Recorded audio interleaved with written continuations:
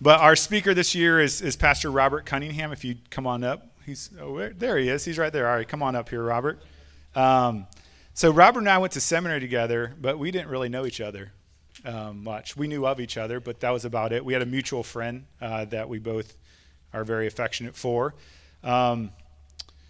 Over the past 2 years, I don't care who you are, if you're any form of leadership at all, in any business, church, whatever, it's been tough. There has been more polarization over the past 2 years than I can ever recall. I'm not that old. I'm a little old, but it's been very polarizing. It's been very difficult. I've prayed for wisdom more than I've ever prayed before, and somehow got tuned into Pastor Cunningham, Robert's podcast, and it was such a great balm to my soul as he held forth Jesus. And so it's men like Robert who pastor your pastors. It's men like Robert who pastor many with the good news of Jesus and the hope of Jesus. And so thankful that Robert accepted the invitation to come and to speak on this very important topic of unity in a polarized world. So, Robert, if I could just pray for you, brother, and then we'll dig in. So, Lord God, thank you so much for my brother. And God, thank you for how you have drawn him to yourself, Lord. But more than that, God, how you've just given him a love for you, Jesus. A love that doesn't change based on the size of his ministry or the work he has to do, God. But his simple love for you, Jesus, is such a wonderful blessing to him that we know comes from you, but it's also a blessing to us, Lord. So, Lord, we know it's been a long day for many of the guys here. Help us to receive what you have to teach us through your Holy Spirit and through your word. We pray this in Christ's name. Amen. Amen. Thank you, brother. Thank you. So what Dan did not tell you, I am a pastor. I'm not just a podcaster.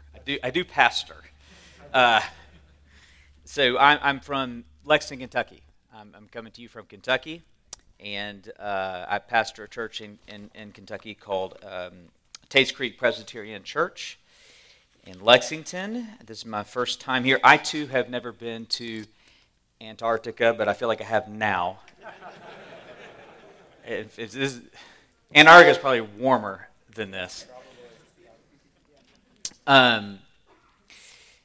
Is my sound going to drive you crazy? Should I get like a regular? Oh, you're working on it. It's not me. I'm just worried about them. It just feels... All right, you figure it out. I'll do my thing. All right. If you have your Bibles, you can turn to John 17. I'm just going to ground us in this one passage. Your theme is one in Christ, unity in a time of polarization. So I thought it'd be fitting we turn to the priestly prayer where Jesus prays exactly that. And I'm just going to read verses 20 through, we'll just do 20 and 21. I do not ask for these only, but also for those who will believe in me through their word, that they may be one, just as you, Father, are in me and I in you, that they also may be in us, so that the world may believe that you have sent me. Amen. So, the task that I've been asked to pick up is the issue of church unity in a polarized world, and I can't think of a more important topic for the church in our day. As Dan just alluded to, I think if you're going to host a men's retreat in this hour, in this cultural moment, I can't imagine something more important to admonish the men of your presbytery toward than unity as we inhabit a culture that's utterly divided. And it's a topic, according to the passage that I just read to you, is of utmost importance to our Savior himself. If you were to ask Jesus what he wants from you, what he wants from us, at the top of that list would be our unity. And if that's what he wants, I think we ought to do it. Novel concept, I know, but it's an obvious point that I think needs to be made, particularly, I would say, for our tradition. Now, I don't know the makeup of Wisconsin and your presbytery and all of that. I don't want to make an assumption that everybody is from the PCA world, or even if you're at a PCA church and are here at the Presbytery's men's retreat, that you even know that you're at a PCA church or even what that means. I'm going to critique our tradition a little bit here, but maybe some of you aren't from that tradition, but I'm assuming a lot of you are from our tradition, the Presbyterian Church in America, the PCA. The idea that Jesus wants us to do it, and we actually probably should obey Jesus, I would say, in our tradition, is an understated, should be obvious, but not obvious truth. Let me show you what I mean with a little thought experiment. Our kids have chores that they are expected to do every night. The most dreaded of these are the dishes. Nobody likes doing the dishes. I hate doing the dishes. My kids hate doing the dishes, but I'm the parent. They're the kids, so they get to do the dishes. Well, suppose I say, let's just play this out. Suppose I say to boys, I have 4 boys. Say, boys, do the dishes. Mom and I are going into the living room to catch up on our day, and when I come back, I want the dishes done. So Abby and I, my wife Abby and I, slip away, have a nice peaceful chat about our day. It never works that way, but just pretending. And I come back in, and the dishes have not been done. And I say to the boys, why didn't you do the dishes? And they say, well, we've given a lot of thought to your command to do the dishes. In fact, we looked at it from every angle to discover the deepest possible meaning of do the dishes. In fact, we invited our friends over for a do the dishes study.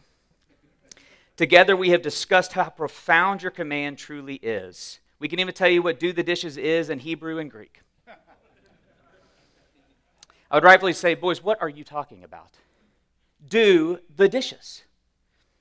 Well, Dad, we know you want us to do the dishes, but the good news, the gospel, if you will, Dad, the good news is that we are not accepted within this family because we do the dishes. So secure are we in your love and our status as your children that we know that even if we don't do the dishes, you're still going to love us. We didn't get into this family for doing the dishes. We can't be kicked out of this family for not doing the dishes. So I just want to say thank you, Father. How deep our Father's love for us. Our dirty dishes, they are many, but your mercy is more. I think our tradition is desperate to recover the obvious yet strangely elusive practice of the Christian faith that we should actually obey our Savior. We should probably do what Jesus tells us to do. Our orthodoxy, right thinking, is solid. What about our orthopraxy, right doing? After all, faith without works is dead. Orthodoxy without orthopraxy is heresy. I truly believe that no tradition is better at articulating the teachings of Jesus than our tradition, and I mean that. That's why I love the PCA. That's why I'm a minister in the PCA. But how about the novel concept that his teachings were not given to be analyzed, but to be obeyed? So what does that mean? Our Lord says a lot. Clearly, he thinks we should obey the Great Commission to evangelize and disciple the nations. Clearly, he thinks we should obey the great commandment to love God and neighbor. And yes, these are true and must not be neglected. Focus on what he himself, I say we focus on what he himself chooses to single out in his prayer for us. He says in verse 20, I do not ask for these only, meaning his disciples only, but also for those who will believe in me through their word. That is you.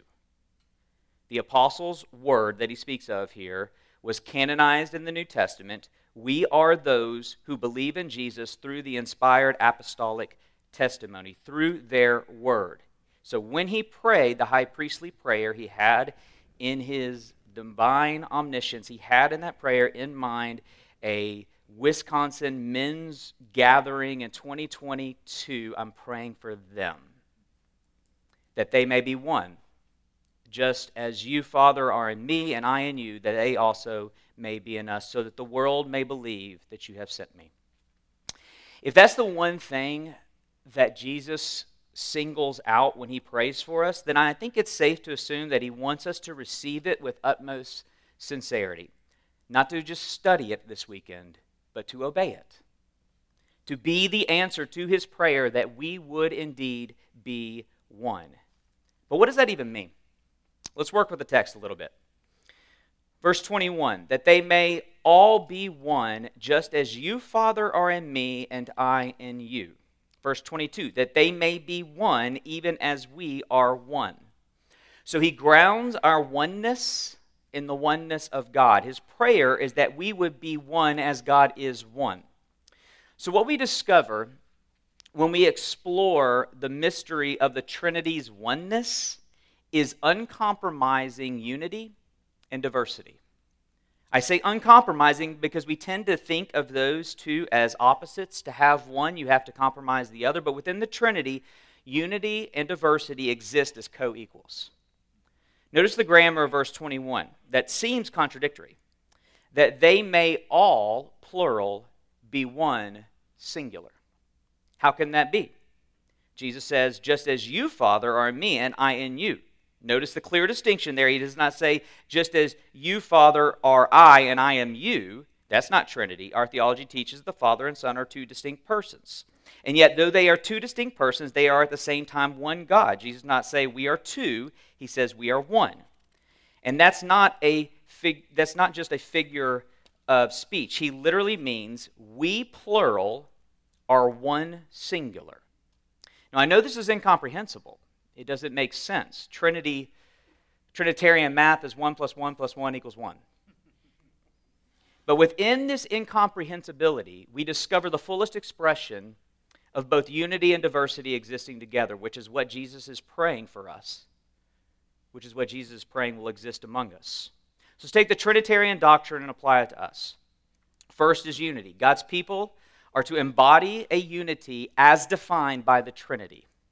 Now, this obviously means that in this room, but we're thinking more application toward your churches. I mean, this is very significant. If the men that are represented in this room, and I'm sure there are pastors here, I'm sure there's elders, but I'm just saying if the men in this presbytery go back to their churches with this, that will set the tone of the culture of your churches. So this is significant. And what it means is that the most obvious thing is that dissension, slander, gossip, unkindness, all these things are off the table for God's people. Christians are not allowed to be mean. Period. And when we are, as we inevitably will be, it is required of us to apologize, repent, and be reconciled and heal the unity that we have broken. That's a given, right? That's a given. But remember, we are defining unity by the Trinity, and this is much more than avoiding disunity. It is depths of unity such that Jesus says to the Father, I am in you and you are in me. Never mistake the absence of disunity as the presence of unity. You could have a community of Christ's followers that have absolutely no disunity among them, and yet they are not one as Jesus prays for them. Because unity through anonymity is not unity. So if we don't know each other, if we are not in community, bumping up against each other's quirks and sins, then yeah, it may appear unified because we aren't fighting, but that's not what Jesus is praying for. He defines unity by the Trinity. I am in you, you are in me. He speaks of intimacy, vulnerability, fully known, fully knowing another. And basically all these things that make men like us squirm. But this is the expectation nonetheless. Trinitarian unity is much more than avoiding disunity. It is the pursuit of knowing and being known. But it's not just unity, it's diversity. Again, though they are one, they are at the same time distinct persons. Jesus is not the Father, and Father is not Jesus. A common misconception that we tend to have is that unity equals uniformity. We know we are to be united as one, but a misapplication of that is a forced conformity within our communities. It's easy to convince ourselves that we are united by building communities of people just like us. Communities who think the same way, prefer the same things, and typically look the same way. And then we all get together and think that we love each other, when in reality, we just kind of love ourselves and people like us. And this is revealed, this is how you know this is at play. This is revealed when someone not like us, whether it be socially, economically, ethnically, culturally, politically, enters the community.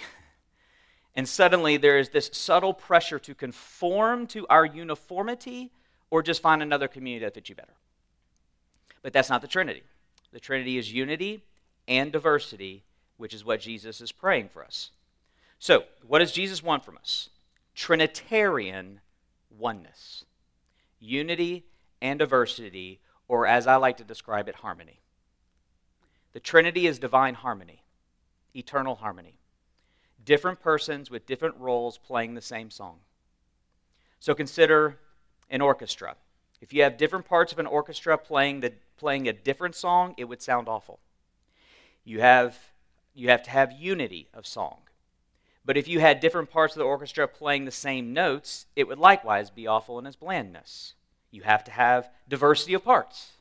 So diversity of parts working together, playing the same song, and it becomes beautiful. And that is Jesus' prayer for us, that the harmony of the Trinity would resound within our communities. And my simple question here at the beginning is whether our churches are obeying this expectation of our Lord. I don't know you well, obviously, but if you're anything like the rest of American evangelicalism, then chances are your communities are in danger of being formed less by Trinitarian oneness and more by cultural divisions. What I'm seeing is that the unmistakable cultural divide that we all see, that the unmistakable cultural divide is being replicated within the sacred boundaries of our ecclesial communities. Simply put, we don't look like the Trinity, we look like the world around us. And so I think it would be helpful for me to add a cultural critique here at the beginning of our retreat together. We're saying unity in a time of polarization. I think we need to understand the polarization, analyze what is transpiring around us in this world, not just so that we can understand it, but more importantly, so that we can renounce it, so that we can say that has no part in the Church of Jesus Christ. What we have become as a society is satanic, and I don't use that lightly. Think about it. If Jesus prays that we would be one, then is it any surprise that Satan always seeks to divide? That is his aim, to undo this prayer of Jesus and divide the body of Jesus. And so I think it's satanic. I think that's what's going on. And I want to let C.S. Lewis show you what I mean. Lewis inhabited an incredibly divided culture, particularly surrounding World War II. There were in those days they had these two languages, the different camps. You know, you can use whatever terminology for the camps that exist within our culture. Within Lewis's British culture at the time, there were patriots who supported the war and pacifists who opposed the war, and they were very strongly divided. In his famous Screwtape Letters, he offers an incredibly important critique of the cultural divide that he was facing, but from a spiritual warfare perspective. The concept of the if you haven't read the Screwtape Letters, that's okay. I would highly recommend it. But the concept of the Screwtape Letters is that they are written from the perspective of a demon named Screwtape. And Screwtape is writing to his young demonic protege, Wormwood. And Screwtape is advising Wormwood on what to do with his patient. And his patient is a newly converted Christian that Wormwood has been assigned to torment. And so it's written to give us C.S. Lewis, with his creative brilliance, he writes this to give us an inside perspective on the schemes of the devil and his evil forces. And in one letter in particular, Screwtape encourages Wormwood to take his patient and get him consumed with the cultural divide of his day. And I think it's incredibly prophetic, though written during the time of the World War. I think it's incredibly prophetic for us today. So what I want to do is I want to read some of it and add some commentary. So this is what Screwtape says. I have not forgotten my promise. He's speaking to Wormwood, his disciple, his demonic disciple. I have not forgotten my promise to consider whether we should make the patient, remember the patient is a newly converted Christian, whether we should make the patient an extreme patriot or an extreme pacifist. You just take our cultural divide and you can add those terms to it. I won't do it so as not to make him mad. We'll go with patriot and pacifist since that doesn't make him mad. All right. Extreme patriot or pacifist? This is what he says. All extremes, except extreme devotion to the enemy. Remember, the enemy here is God. All extremes, except extreme devotion to the enemy, are to be encouraged. What a quote. All extremes, except extreme devotion to God, are to be encouraged. Some ages are lukewarm and complacent, and then it is our business to soothe them faster asleep. Other ages, of which the present is one, are unbalanced and prone to faction, and it is our business to inflame them. Here's what he's saying. Sometimes the culture isn't in crisis. Things are good, no controversies are emerging, and the satanic business there is to then lull them asleep into a lukewarm complacency of cultural comfort. But other times are unbalanced times of crisis, prone to faction, in which case it is our business to inflame the divide. Now I ask you, where do you think we are right now? After the past 2 years, and all that has transpired culturally, and now what we are facing, who knows what we're facing in geopolitical terms, I'd say all that we have experienced over the past few years qualifies as unbalanced times of crisis. We are a fractured, raging, divided culture, and Satan's scheme in this present age is to inflame that divide and for you to get caught up in it. This is what Lewis says. Whichever he adopts, patriotism or pacifism, your main task will be the same. Now listen to this. I'll go slow and add commentary, but listen to the way Lewis describes what happens to Christians in ages of divide. Let him begin by treating patriotism or pacifism as a part of his religion, meaning patriotism or pacifism is a part of Christianity. Then let him, under the influence of partisan spirit, come to regard it as the most important part. So patriotism or pacifism, inflamed by partisanship, moves to become the most important part of Christianity. Then quietly and gradually nurse him onto the stage at which religion becomes not merely a part of the cause, in which Christianity is valued chiefly because of the excellent arguments it can produce in favor of patriotism or pacifism. Here's what he just said. Patriotism and pacifism become the religion, and Christianity only serves as a means to support that religion. The attitude which you want to guard against is that in which temporal affairs are treated primarily as material for obedience. This is what he's saying. Don't let him value Christianity above all else and view the partisan divide as an opportunity to demonstrate his obedience to Jesus. Once you have made the world an end and faith a means to that end, you have almost won your man, and it makes little difference what kind of worldly end he is pursuing. He's saying, I don't care what worldly extreme he is pursuing, just as long as that worldly extreme is the end of his religion. Now listen to this, and we're done. When meetings, pamphlets, policies, movements, and causes matter more to him than prayers, sacraments, and charity, he is ours. When partisan news, podcasts, social media fights, political rallies, virtue signaling online, and so forth matter more to him than prayers and sacraments and charity, he is ours.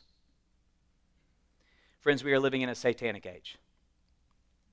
Satan smiles over the state of our churches consumed by cultural divisions, but Jesus weeps.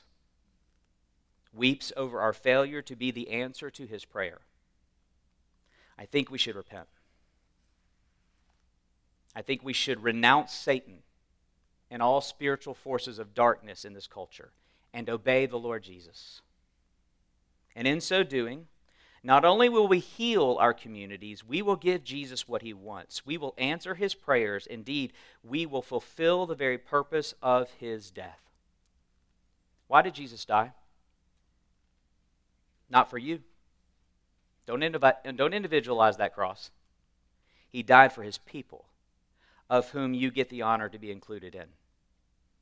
Ephesians 2, that great chapter that so clearly outlines salvation that many in our tradition love, grace through faith. By grace you have been saved through faith. But that doctrine of salvation is only being used by Paul to make his main point at the end of the chapter. That is only his indicative to get to his imperative. And this is the imperative of our salvation. For he himself is our peace, who has made us both one and has broken down in his flesh the dividing wall of hostility by abolishing the law of commandments expressed in ordinances, that he might create in himself one new man in place of two, so making peace, and might reconcile us both to God in one body through the cross, therefore killing the hostility. Why does Jesus pray for our oneness? Because our oneness is why he bleeds. His body broken, that we might be united. A few weeks ago, my sons were fighting again over the dishes. Usually I insert myself into the fight and try to get to the bottom of it, find a solution, get them to apologize, and so forth. This time I tried something different. They're arguing, no end in sight, so I quietly stand up, walk over to the sink, and just start doing the dishes myself. And it's fascinating what happened. Not only did it end the argument, but they both came over and started helping me do the dishes together. This is what Jesus has done. He looks at a crazy, divided, fractured people, enmity between each other, enmity with God. He doesn't insert himself in the debate. He's like, why can't y'all get along? And certainly, why can't y'all get along with God? He ends the division with his action. After praying for their unity, this is the last recorded prayer with his disciples. He gets up from the table, that upper room, and goes off to be crucified. Not just to reconcile us to God, but to one another. And when we behold him hanging from that cross of reconciliation, not only does it silence our division, for there is no division before the cross. All are united together in our shared unworthiness. Not only does it silence our division, it leads to repentance, does it not? It leads us to obey his example, to answer his prayer, and honor his sacrifice, that we would be one as he is one with his Father. Let me pray. Oh, Father, as we come this weekend to hear from you, I pray that it would be your voice we hear.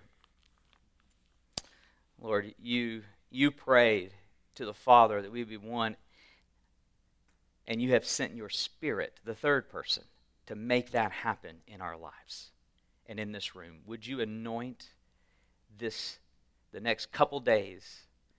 Would you make this holy ground? Would you make it a place of deep conviction and repentance, but overwhelmed with grace and mercy and love and kindness, that we love each other because you loved us first? Would you overwhelm us with the gospel, that your kindness might lead us to repentance, that your kindness might lead us out of division and into oneness? This is our prayer in your name.